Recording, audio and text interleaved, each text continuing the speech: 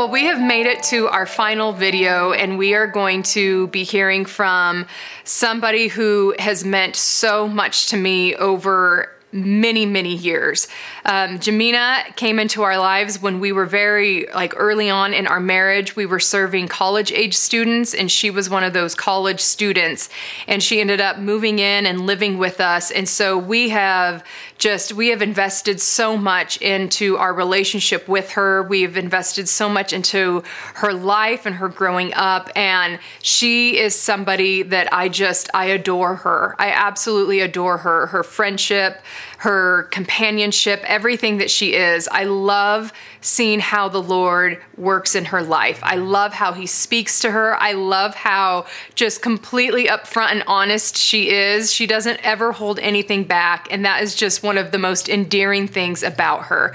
So I am so excited for you guys to hear from Jamina and just to see where she's at and really just to kind of step into this place with her, especially for so many of you who are young moms and you have little kids at home and you're just trying to get through all of this like we all are. So please welcome Jamina. Hello, my name is Jamina Noreen, and I am here from Erie, Colorado, snowy Erie, Colorado currently. And I think when Gretchen and I originally talked about sharing something that God had put in my heart, quite frankly, I felt like I had nothing to bring to the table. And the reason why is the last couple weeks for me have just been tiring. That's the only way I can describe it. I have a toddler and an 8-month-old, and this time has just felt very exhausting, not being able to have a babysitter come to just get away for a little bit and have a date night or any of that. I usually work 1 day a week, so that is kind of a helpful break sometimes. And I just getting to have none of that and not being able to go to parks and my 2-year-old can't quite understand why he can't go to a park while we have to walk by it and not be able to play on it. It just doesn't make sense to him. And so, as I was sharing this with her, I said, that's all really that I have to bring to the table, and how God has just given me strength, and had some verses to back that up. But my husband and I have been reading Esther in the last couple weeks, and just as I was reading one of the chapters, I don't know if you're familiar with the She Reads Truth Bible. But in some of the chapters, not all, there is a devotional that comes with it. And this particular one did have a devotional. And as I'm reading the chapter, the whole story is just so astounding. If you haven't had a chance to read it, I highly encourage it, especially at a time like this.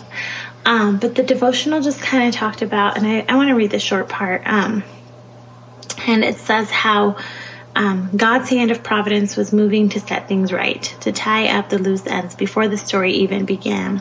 So we can see how it's all working out by looking at the reversals.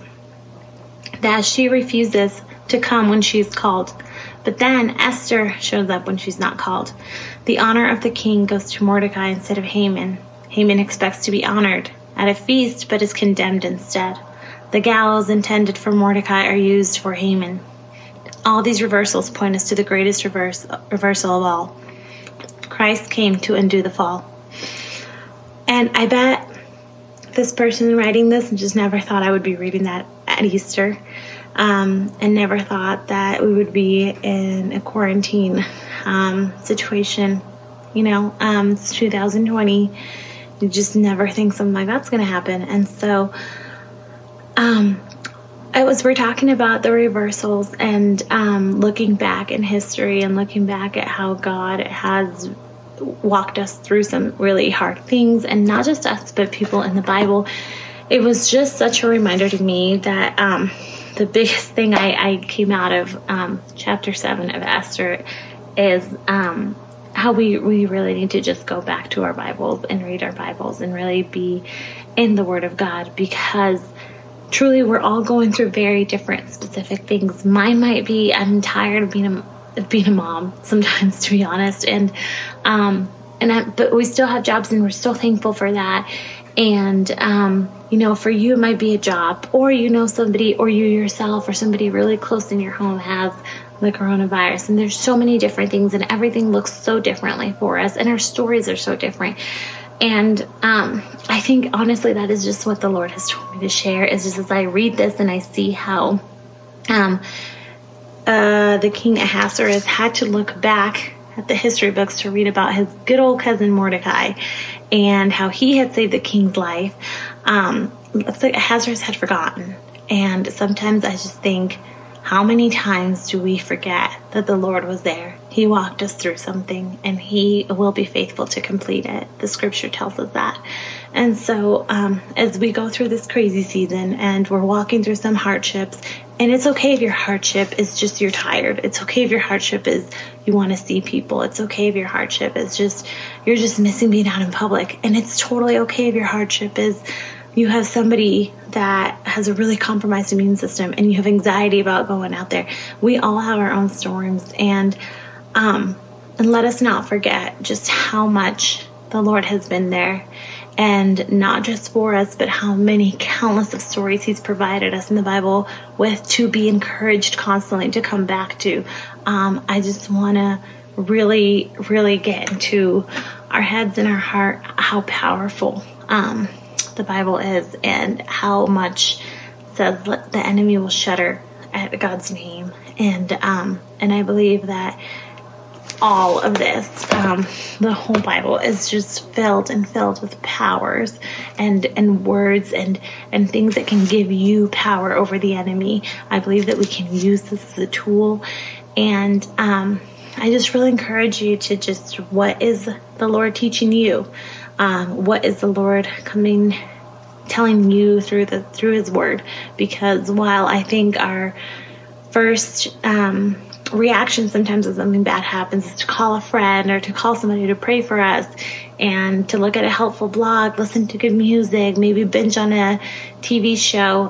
While those are all okay things, they are not going to fill us up, and they are not going to remind us of God's truth always. And so if you need to be reminded and you are just in a really, really dark season, or in just a little bit of a dark season, that's okay too.